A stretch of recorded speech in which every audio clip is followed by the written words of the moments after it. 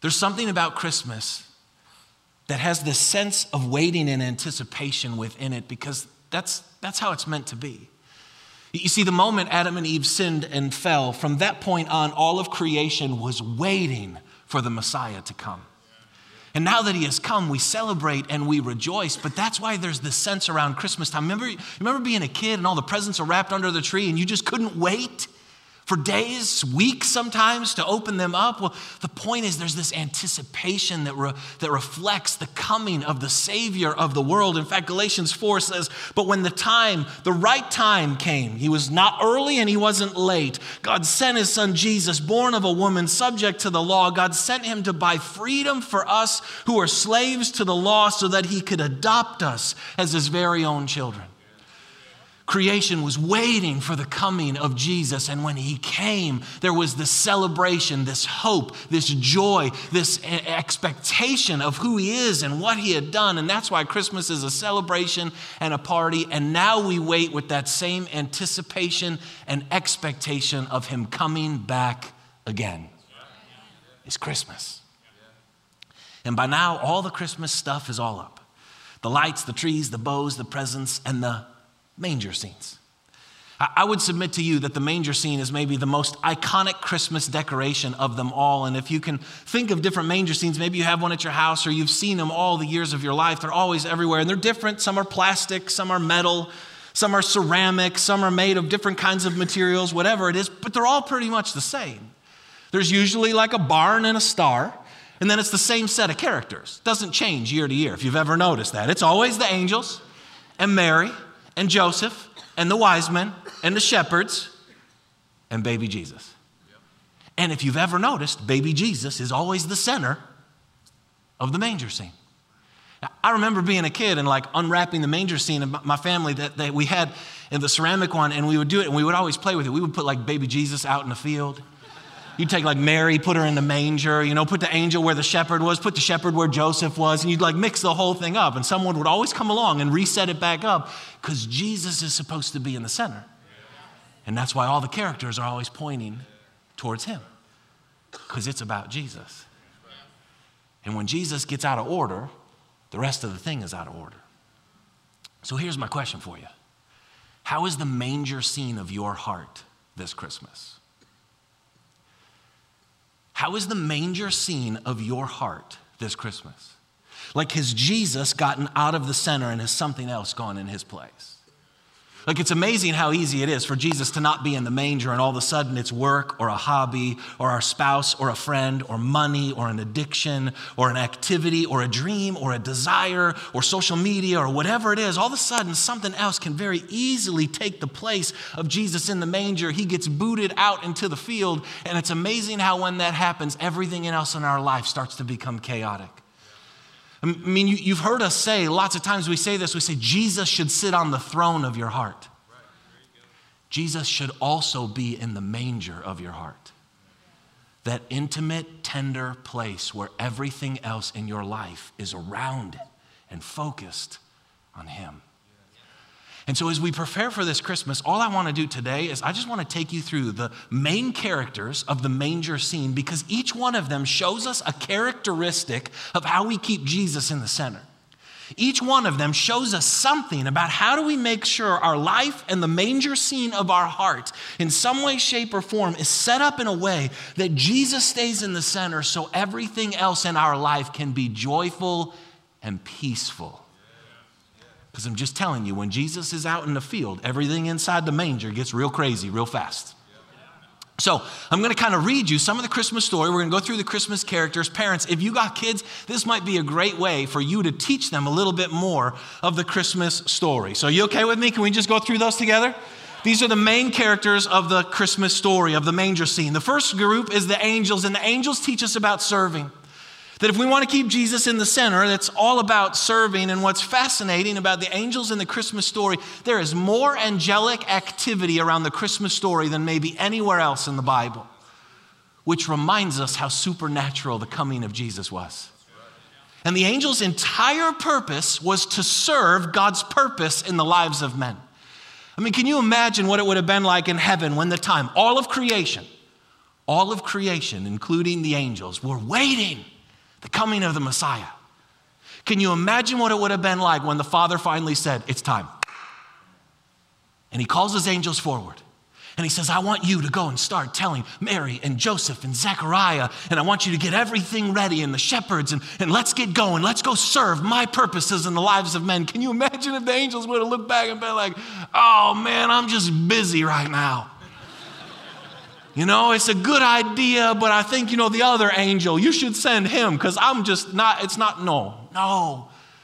The angels were like, here I am, send me. In fact, here's what it says, Luke 1:19, the angel answered, I am Gabriel. I stand in the presence of God, and I have been sent to speak to you and to tell you this good news. The angels show up and flat out say, my entire life purpose right now is to serve God's purpose in your life. So I'm here to serve. And because the angels came to serve, Jesus got to stay in the center of the manger. See, what I love about that verse, you have that but better. You don't stand in the presence of God. The presence of God is within you. And you have been sent to tell the world the good news. You have been sent to serve God's purposes in the lives of the men and the women and the students and the children around you. In fact, Jesus says in John 13, now that I, your Lord and teacher, have washed your feet, you also should wash one another's feet. I have set you this example that you should do as I have done for you. If we want to keep Jesus in the center of the manger of our heart this Christmas, we have to engage in serving the people in our life. So here's the question for you. I'm going to ask you a question with each one of these. This Christmas, where do you need to serve the people around you? Where do you need to do what they need, not just what you want? How do you need to serve people with your words and your actions and your time and your resources? Like when you go to grandma's Christmas party, you're probably going to need to serve Uncle Joey who drives you nuts. When it's crazy out there and you're trying to get your last minute gifts and that person in front of you is taking forever at the register, you may need to serve them a little bit. Who do you need to serve this Christmas? Because when you stop serving people, Jesus isn't in the center, you're in the center. With me on that? You're like, I don't like this message anymore. Too bad. Second character is Mary. And Mary teaches us about surrender.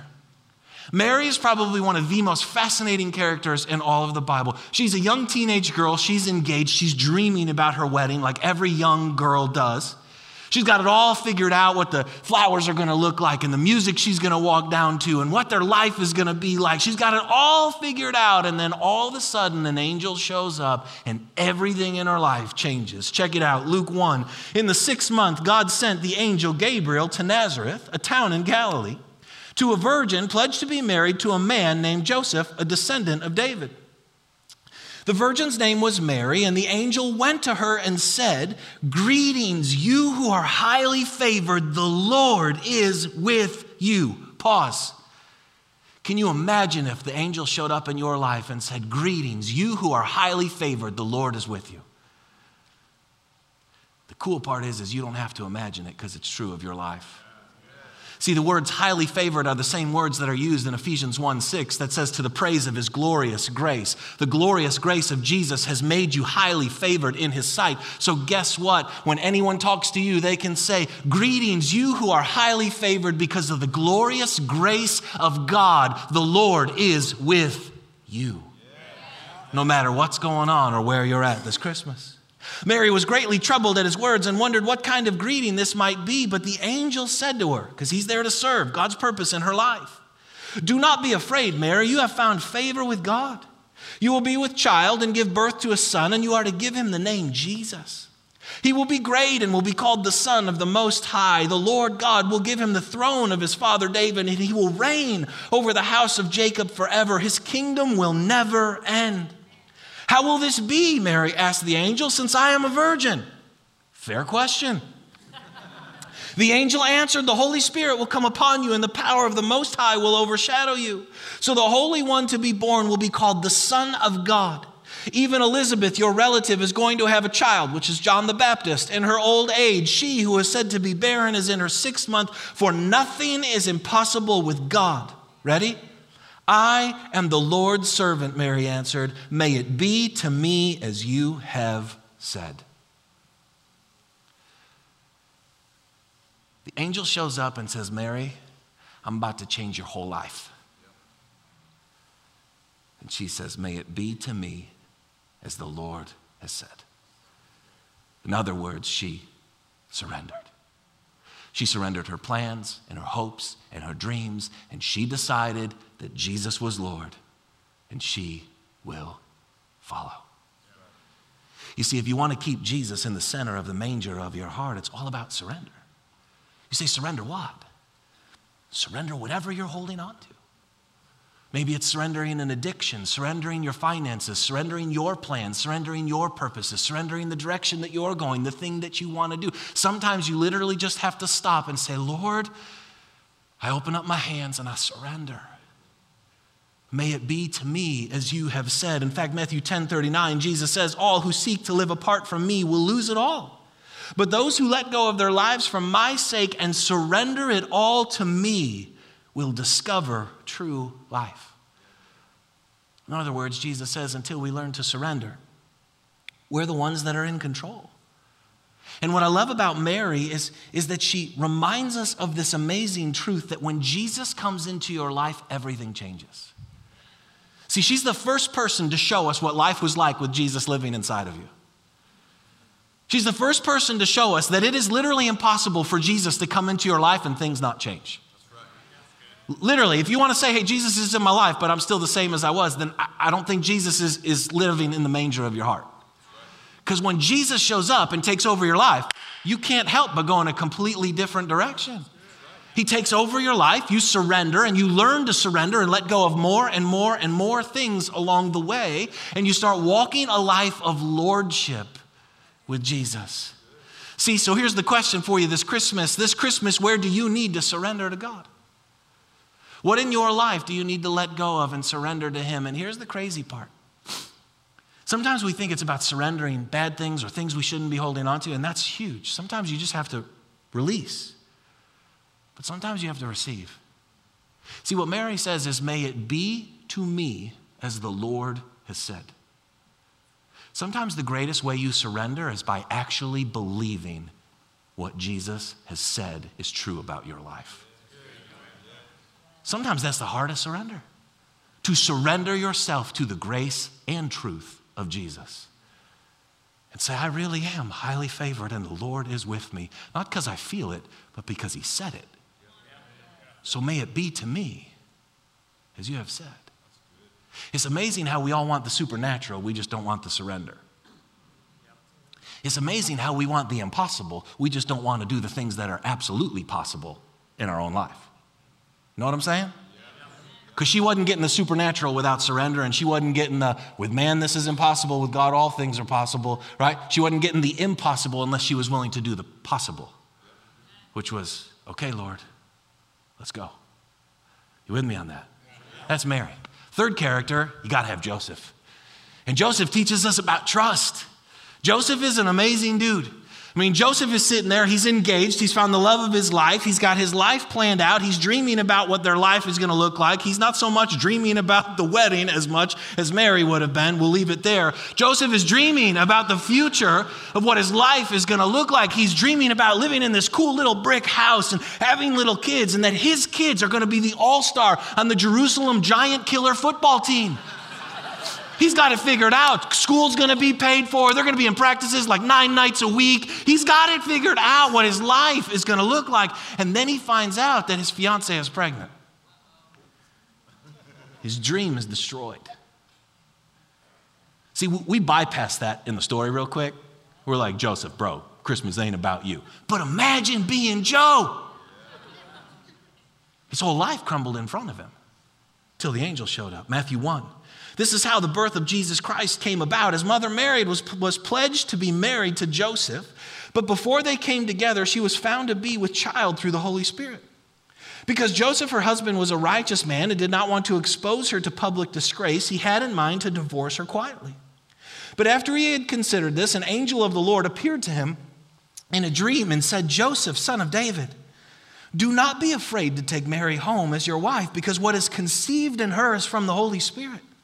She will give birth to a son, and you are to give him the name Jesus, because he will save his people from their sins. All this took place to fulfill what the Lord had said through the prophet, the virgin will be with child and will give birth to a son, and they will call him Emmanuel, which means God with us. When Joseph woke up, ready? He did what the angel of the Lord commanded him to do, and he took Mary home and as his wife, and he had no union with her until she gave birth to a son, and he gave him the name Jesus. Joseph teaches us that if Jesus is going to be in the center of the manger of our life, we have to learn to trust God. We have to learn to trust God. And to trust God means you obey God. You can't just say, I trust God, but then not change the trajectory of your life. To trust God is to obey God. And what Joseph did in that space was, I don't understand it. I don't get it. I'm confused. I'm concerned. I'm afraid. I've been heartbroken. But I will trust you. So I will obey you. And I'm not sending Mary away. I will take her. I will lean into this. And I will make sure Jesus comes to do all you have proclaimed and declared that he will do. That's called trust. And I would just submit to you that wherever God was leading Joseph was certainly better than where he had been. And because he was willing to trust and obey, he found himself in this place, getting to be the earthly father of the Savior of the world. Proverbs 3, 5, and 6, trust in the Lord with all your heart. Lean not on your own understanding. In all your ways acknowledge him, and he will make your paths straight. So here's the question for you this Christmas. Where do you need to trust Jesus? Maybe like Joseph, this hasn't been an easy year for you. Maybe like Joseph, there's a whole bunch of unmet expectations in your life. This is not what I was expecting. This is not what I was thinking. This is not what I was planning. I don't like it. I don't get it. I don't even understand it. The question is, can you choose to say that even if it doesn't make sense, I trust that God is good, kind, merciful, and gracious to me along every step of the way. See, when we don't trust God, we take Jesus and we put him out in the field and we put ourselves in the manger because we're trusting ourselves. Which brings us to the next character, and the next character are the wise men. And the wise men teach us about worship and generosity. We always think there were 3 wise men. The Bible doesn't tell us if there were 3 wise men. There were just 3 gifts that they give.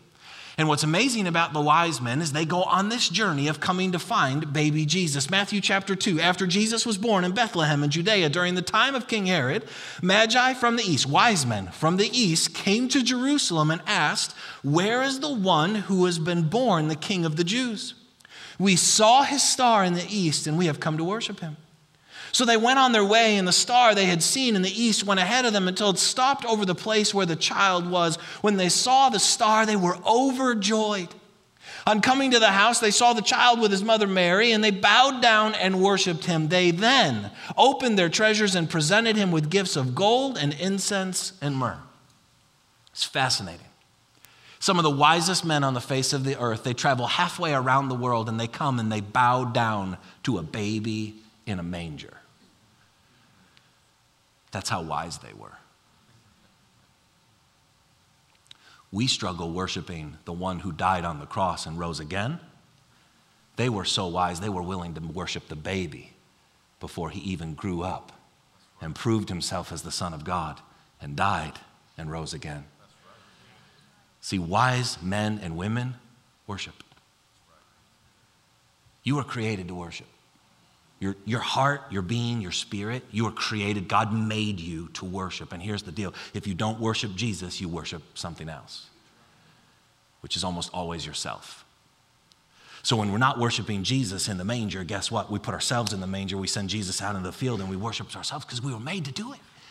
And what's amazing, it says as soon as they come and see Jesus, these wise men bow down and worship him. Why? Because when you see Jesus, you can't help but worship him.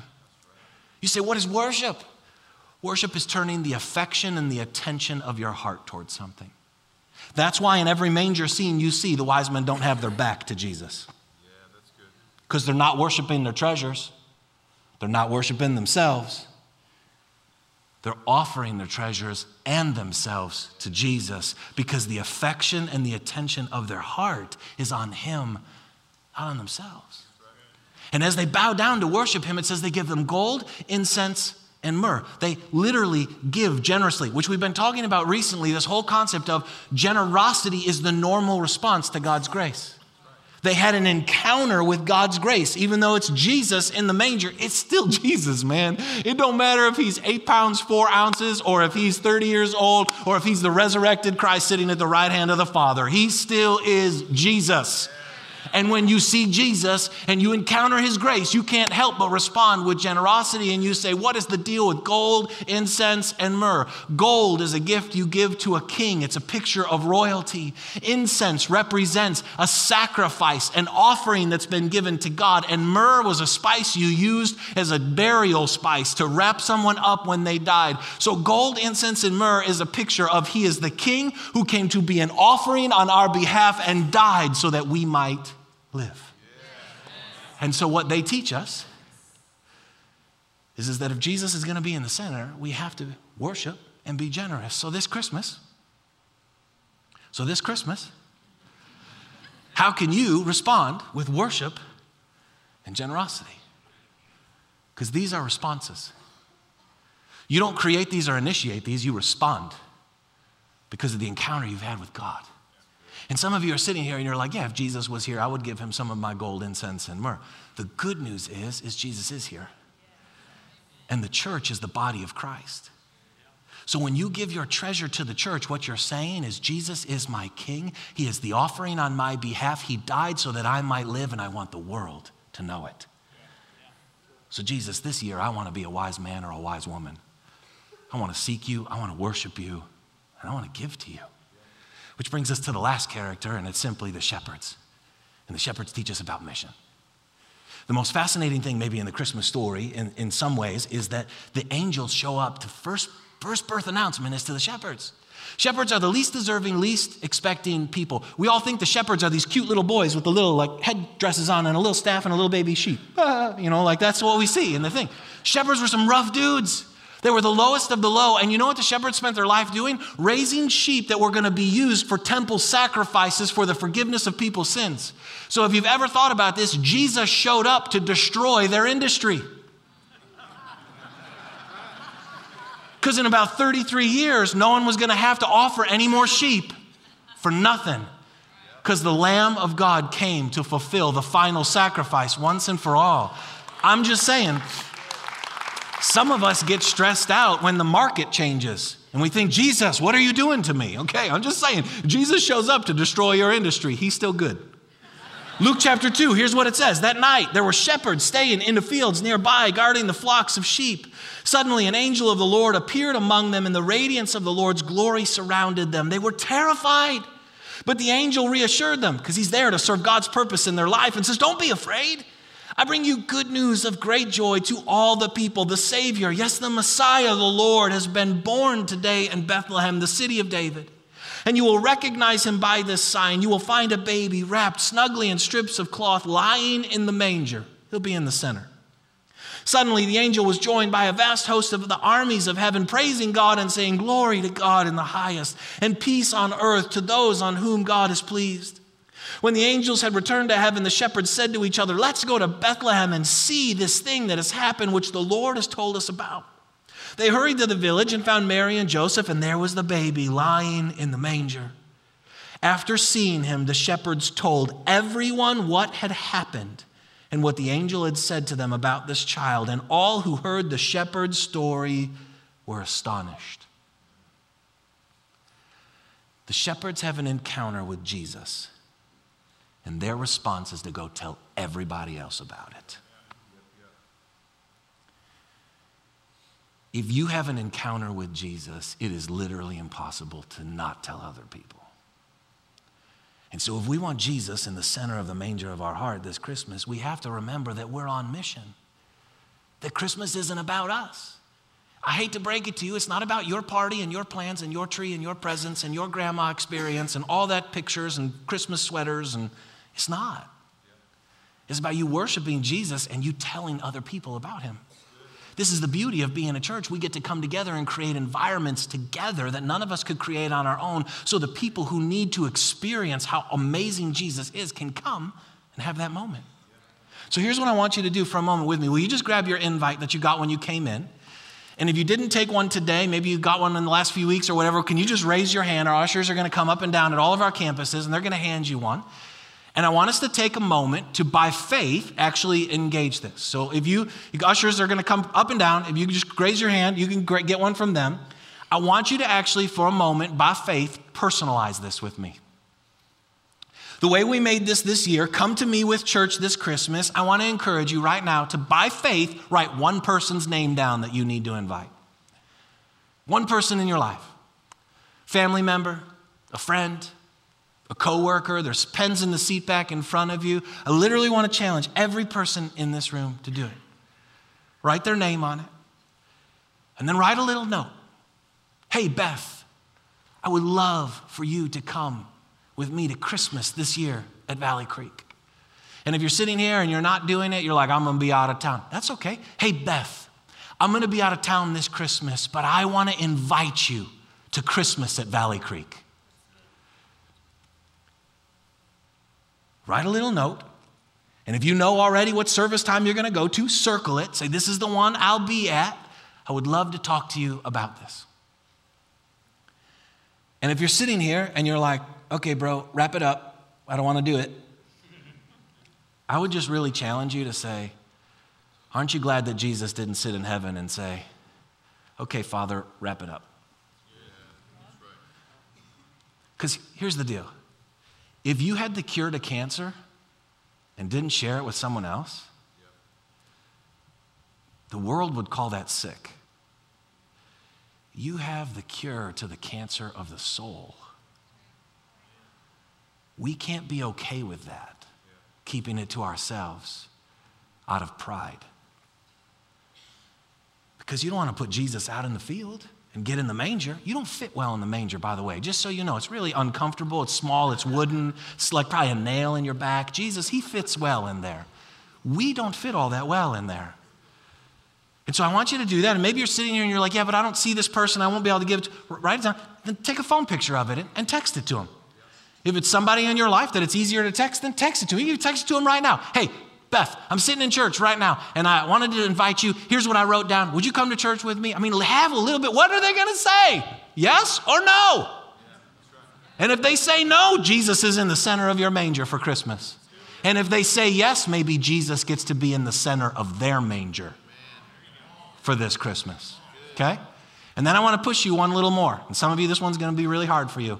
I want to challenge you to go online to the website and take one of the social media graphics that are there and put it on your social media and invite people to Christmas. Now, some of you just panicked because you're like, bro, that will mess up my personal brand. Okay. If your personal brand doesn't point people to Jesus, your personal brand has a problem. If your social media doesn't influence people to point towards Jesus, it influences people to point towards you, something's wrong with your social media. Maybe the thing you need to surrender this year is your social media.